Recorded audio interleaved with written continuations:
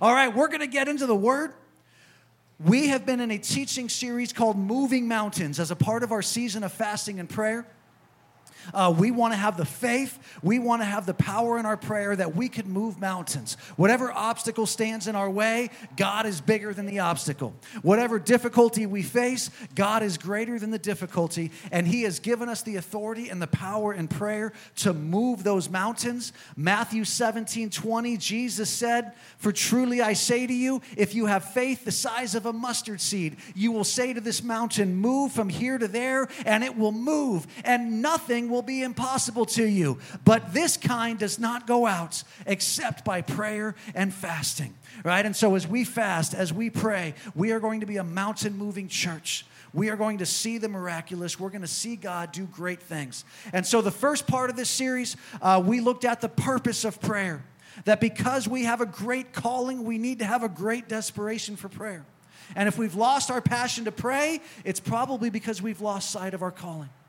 And we're not living for something big enough. And then last week, we looked at our position in prayer, right? That we are seated with Christ in the heavenly realms. Where is Christ seated? At the right hand of the throne of God. That means that in the spiritual, we are seated in the throne room of God. That means the moment we pray, our prayers are heard in the throne room. That means that when we pray, we're not praying from underneath spiritual authorities. We're praying from above spiritual authorities. We have the authority. We have the power because we have been seated with Christ. And then we introduced this concept of the divine council, which is probably new for most of us. It was actually an old Jewish teaching that the church has kind of lost sight of. But that in the throne room of God, we have been invited to sit on the council, to discuss with God spiritual things in heaven that could take place on earth. And that's why when Jesus taught us to pray, He told us to pray, "Let your kingdom come, let your will be done on earth as it is in heaven." And so we want to take the perfect will of God in heaven and bring it to earth. And we do that through our prayer life. And so today is part 3. We're going to continue with this idea. And with my alliteration in the P's, today's message is prayer by proxy. Now, I could have simply said intercessory prayer because that's what we're going to teach on. But hey, we were in the P's, and proxy means pretty much the same thing. So we're going with prayer by proxy. So if you've got your notes with you, you can find your notes inside your bulletin that you got coming in. If you're on our digital campus, the notes are always attached to the video on our website, or they're always attached to the audio of the podcast as well. You can see in your notes, this is our big picture point today. We are called to the divine council to intercede on behalf of those who won't or can't pray for themselves yet. Right? We have been called to the divine council to intercede on behalf of those who either won't pray for themselves or can't pray for themselves yet. Just a couple of quick definitions in your notes. The word intercede means to meet or transact with one person in reference to another person. To meet or transact with one person in reference to another person. What does that mean? That means we're making transactions with God on behalf of others. That's what intercessory prayer is. We're making transactions with God on behalf of others. And the word proxy means the authority to represent somebody else. If you have been given proxy, you have been given the authority to represent somebody else. And so we're going to look at today that God has given us the authority to represent others. God has given us the authority to stand for others in the throne room of God, others who aren't there yet, but to stand for them and to bring their name and to make spiritual transactions on heaven that we could see God's perfect will done in their lives here on earth. All right, you guys with me on this? So my goal today is to motivate us, to inspire us to have a greater passion for intercessory prayer, to see that it's our responsibility, but it's also our great privilege to be able to pray for others. So let's take a look at this. First off, when we talk about intercession, we got to look at our high priest, who is Jesus, right? And so we understand that Christ Jesus intercedes for us. Christ Jesus intercedes for us. In Hebrews chapter 7, and the entire book of Hebrews, which we just read a few months ago in our Rooted Bible reading, the entire book of Hebrews, the purpose of it was to present Jesus as the high priest. right? The book was written to Jewish people, and Jewish people understood the concept of the high priest because they had had this concept since Moses had established the law. And so the book of Hebrews is showing that there is no need for a high priest anymore because Jesus is our high priest. And in Hebrews 7:25, this is one of the pictures of Jesus as our high priest. It says, therefore, he is able also to save forever those who draw near to God through him, since he always lives to make intercession for them. He is able to save forever those who draw near to God through him, since he always lives to make intercession for them. So we know that Jesus is sitting at the right hand of the throne of the Father. And what is he doing there? He's making intercession for us. Well, what does that mean? Well, we know that the high priest, once a year on the Day of Atonement, the high priest would go into the most holy place where the Ark of the Covenant was, and he would make atonement for us, so that we could be right with God, right? That was the Old Testament, the Jewish law. Jesus is now our high priest. What does that mean? That means it's now Jesus who goes into the throne room, and it's his blood that makes atonement for us. That's a part of his intercession. See, we shouldn't see intercession simply as just prayer. Prayer is a part of intercession, but it's not the only part of it. I love this. I read this from an old Scottish theologian named William Milligan. And he wrote this book back in the 1800s on Jesus, our high priest. And this is what he wrote. He says, intercession is this. It's every act by which the Son takes his own with him into the Father's presence in order that whatever he himself enjoys in the communications of his Father's love may be theirs also. So what I want you to see is that the intercession of Jesus for us is Jesus bringing us into the throne room of God and allowing us to experience all the goodness and all the love that the Son experiences with God the Father. We get to experience it too because Jesus brings us into it and makes it all available to us. That's this picture that Jesus intercedes for us. In Romans 8:34, it says, who is the one who condemns us? Christ Jesus is he who died, yes, rather who was raised, who is at the right hand of God, who also intercedes for us. So we have this picture that Jesus intercedes for us. Well, who is the us? Well, in verse 33 of Romans 8, it's referring to God's elect, God's chosen people, the followers of Christ. In Hebrews 7:25, it says those who have drawn near to God through him. What does that mean? That means that Jesus is interceding for his followers. Those who have surrendered their lives to Christ, those who live for him, those who have been born again and transformed by the deposit of the Holy Spirit within us, Jesus intercedes for us. So if Jesus is interceding for the saved, the question then becomes, who is interceding for the lost? And you see, that's where our responsibility comes in. Jesus intercedes for us. Our responsibility is to intercede for the lost. You guys tracking with me on this?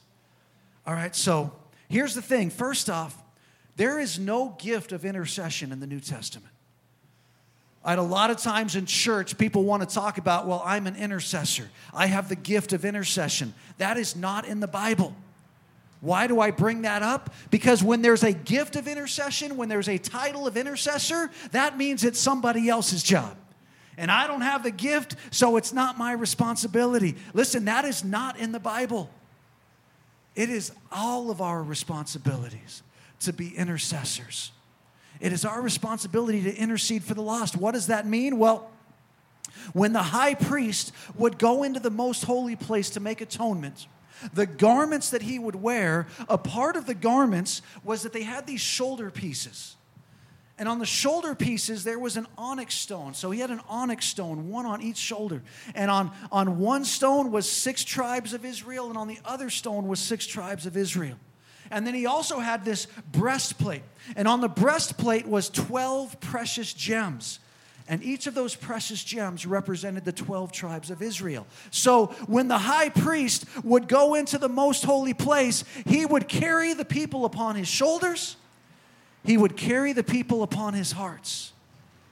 And you see, that is our call. That is our picture of intercession, is that because we have been invited into the throne room of God, we have been given a seat at the table of the divine council, that we can carry people's names as a burden upon our shoulders, as a burden upon our hearts. We can carry their names into the presence of God to cry out for them, because in their lost condition, they cannot pray for themselves. And we can bring their names. We can bring spiritual transactions. And we can see people come to salvation. Come on, somebody should be hooting and hollering right now, all right? This is stuff to get excited about. So what I'd like to do today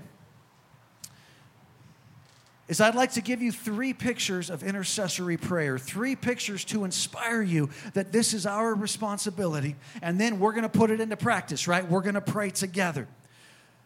So you can see in your notes, our first picture of intercession comes from Numbers chapter 16. And what is happening in Numbers chapter 16 is a rebellion has risen up against Moses as the leader of God's people. And so this man named Korah stirred up 250 others to rebel against Moses and say, Moses, why do you get to be the only one that hears from God? Moses, why do you get to be in charge of God's people?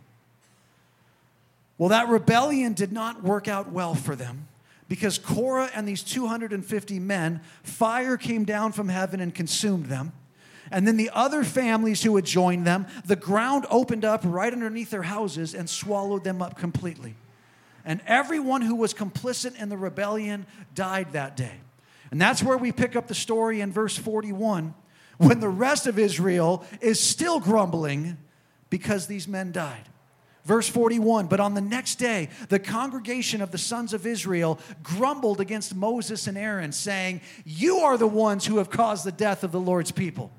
It came about, however, when the congregation had assembled against Moses and Aaron, that they turned towards the tent of meeting, and behold, the cloud covered it, and the glory of the Lord appeared. And then Moses and Aaron came to the front of the tent of meeting, and the Lord spoke to Moses, saying, get away from among this congregation, that I may consume them instantly. Then they fell on their faces. And Moses said to Aaron, take your censer and put it in fire from the altar and lay incense on it. Then bring it quickly to the congregation and make atonement for them. For wrath has gone from the Lord. The plague has begun.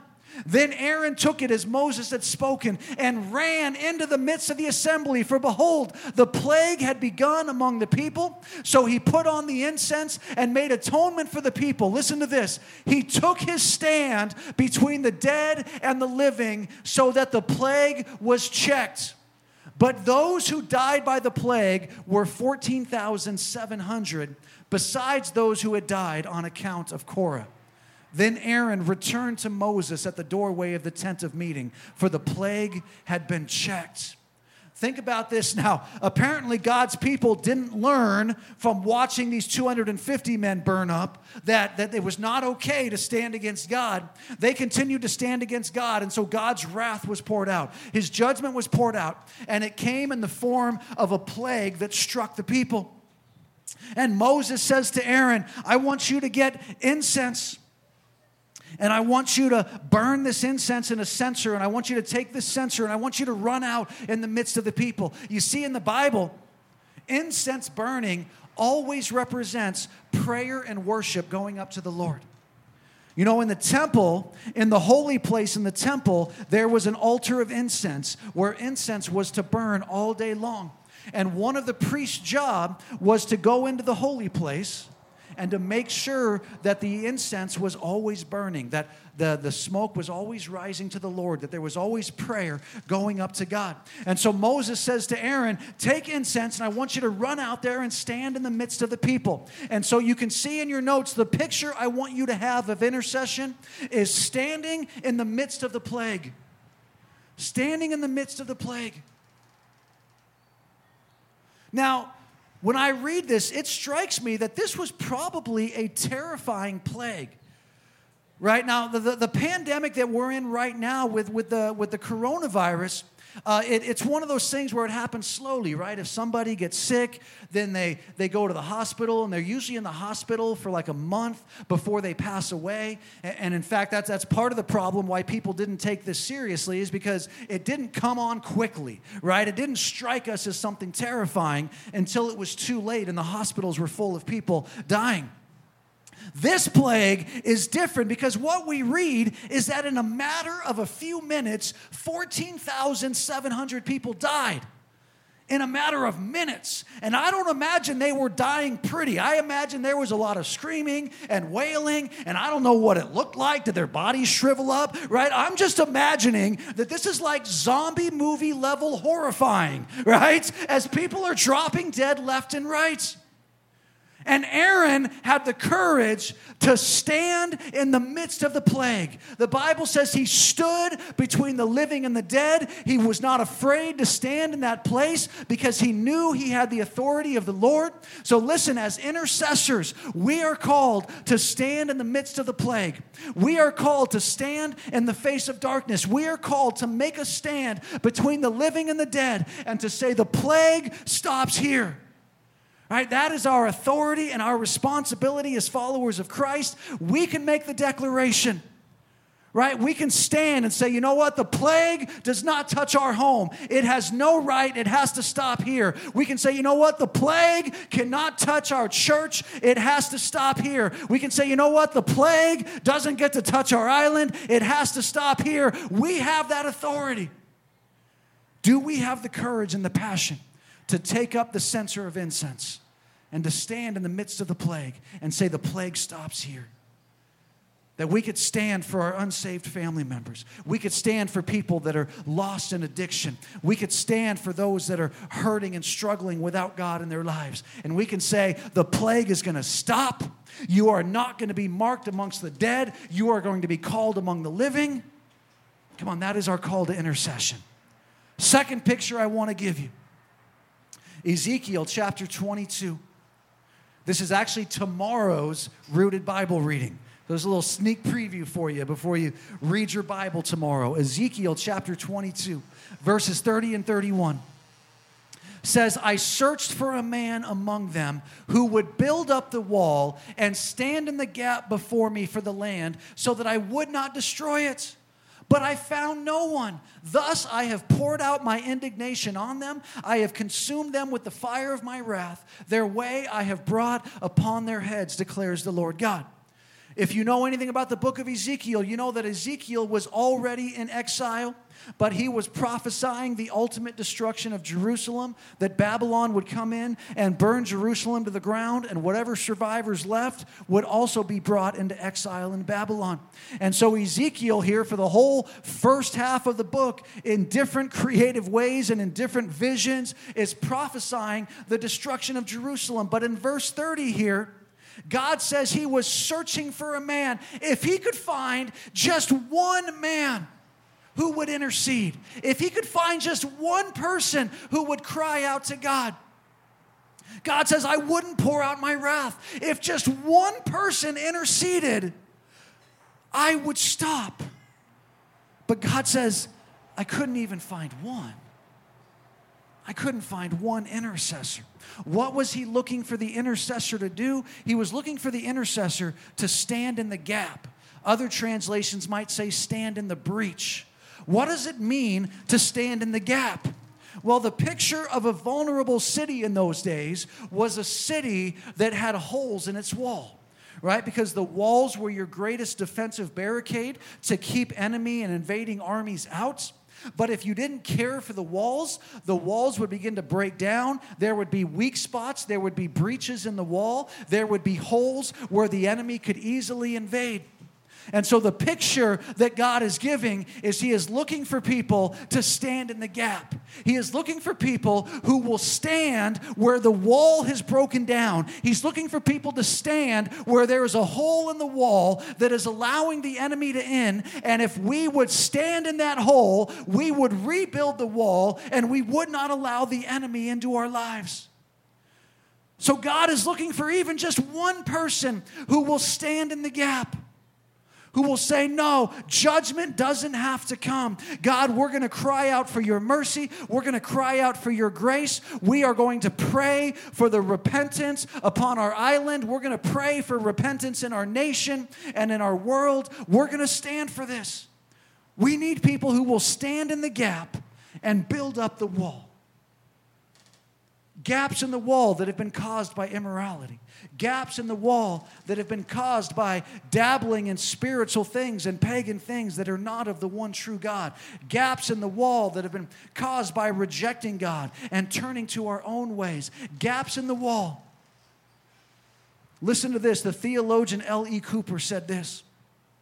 God's plan for reaching ungodly people and nations is still the same. He uses godly men and women to stand in the breaches in morality and spirituality and make the difference by calling the nation and individuals to repentance, to faith, to righteousness, and to commitment to God in Christ.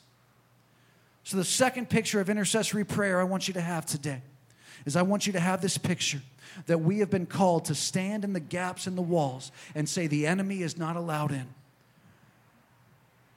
And when we stand in that gap, we call for repentance. And when the people repent, the judgment of God doesn't have to come upon their lives. God's looking for even one. Could he find one that will stand in the gap? Will Jesus come and find us standing in the gap, or will, like the disciples, he find us snoozing and say, could you not stand with me even 1 hour? And the third picture I want to give you of intercession, let's go to the New Testament. Let's look at 1 Timothy chapter 2. And starting in verse 1. Now, Paul wrote 1 Timothy. He wrote this letter to his young disciple Timothy, who was pastoring the church at Ephesus. And he wrote this letter to him because people were falling away from the faith, because they were believing false teachings. They were allowing carnality and pagan sexuality to come into their lives, and it was causing them to fall away from the church and to fall away from the faith. And so Paul wrote to Timothy to encourage him, but to also strengthen him and give him guidance on what he needed to do to lead a church where people would stick and people wouldn't fall away. And so after the introduction of chapter 1, here in chapter 2, this is what Paul says, verse 1. First of all, then, I urge that entreaties and prayers, petitions and thanksgivings be made on behalf of all men, for kings and all who are in authority, so that we may lead a tranquil and quiet life in all godliness and dignity. This is good and acceptable in the sight of God our Savior, who desires all men to be saved and to come to the knowledge of truth. And then if you skip down to verse 8, it says, therefore, I want the men in every place to pray, lifting up holy hands without wrath and dissension. I love this. First of all, right, Timothy, if I'm going to give you the key ingredients that the church needs to make disciples that last, then first of all, the very first priority is I need prayers to start going up. I love what it says in the Message translation. Can you put that up, Antonio? In the Message translation, it says, the first thing I want you to do is pray. Pray every way you know how for everyone you know. I love that. The first thing I want you to do is pray. I don't want it to be the third thing or the fifth thing. I don't want you to try a bunch of other strategies and then have prayer be your fallback. No, I want prayer to be the first thing you do. Pray every way you know how, right? It says entreaties and prayers, petitions, and thanksgiving. This is just 4 different specific ways to discuss prayer. I want you to pray, and I want the church to make it the first priority. And if the church will make it the first priority, what will begin to happen is, first off, the church will begin to win the lost like never before.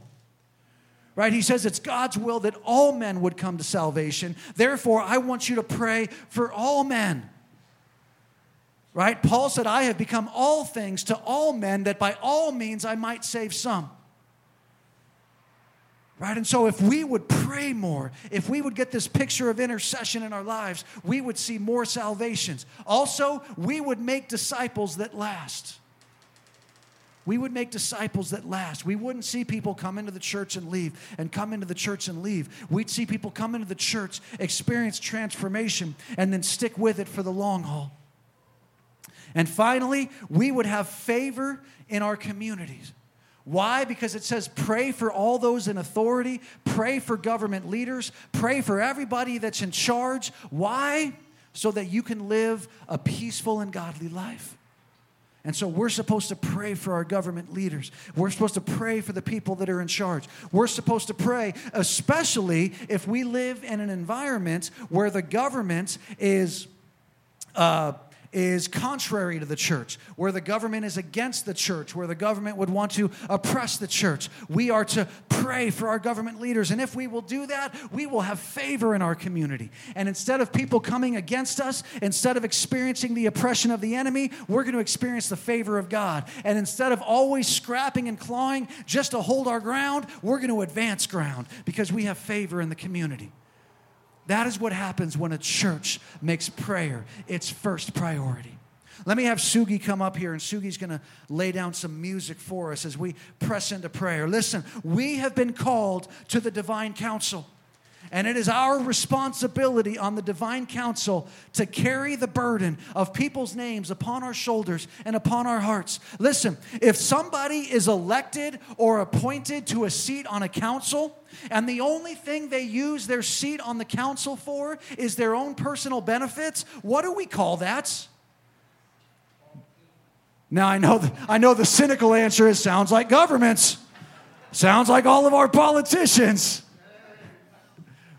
We call it corruption, right? If somebody uses their appointed seat on the council only for their own benefit, we call that corruption. Well, have we committed spiritual corruption by using our seat on the council only for our own benefit, to pray for our own wants, to bring our own lists, to say, God bless me. As long as my family's taken care of, I'm okay. No, that's spiritual corruption. We have been called to our seat on the council to benefit those that we have been called to serve, those we've been called to minister to, those we have been called to reach with the gospel. I'm going to share just one quick story as we set up our prayer time today.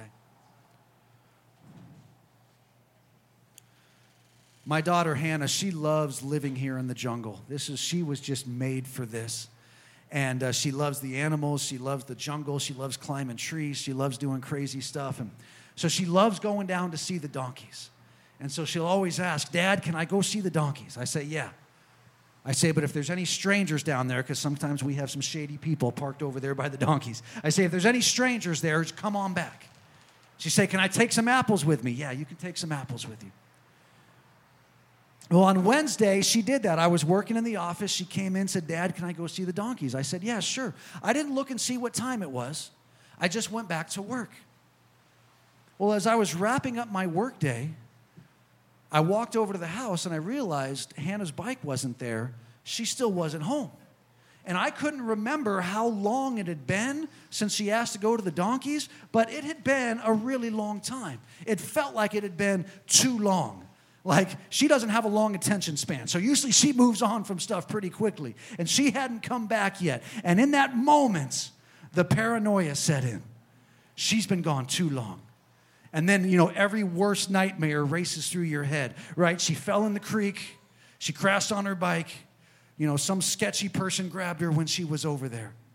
And so I jumped in my car real quick, and I started driving to the donkeys. And I just started praying in that little 10-second drive from here to the donkeys. I just started praying, God, make sure my little girl's okay. Make sure my little girl's okay. And then I got there, and she was fine. She was petting the donkeys, and I freaked out for nothing. But then God spoke to me. And God said, Aaron, that 10 seconds right there, how passionately you just prayed for your daughter, He says, I need you to pray that passionately for everybody, every day. Everybody, every day. That's the kind of passion we need. And that is our call, to be intercessors upon the divine council, to make spiritual transactions for others so that God's will could work in their life and they can come to salvation. Then they can pray for themselves.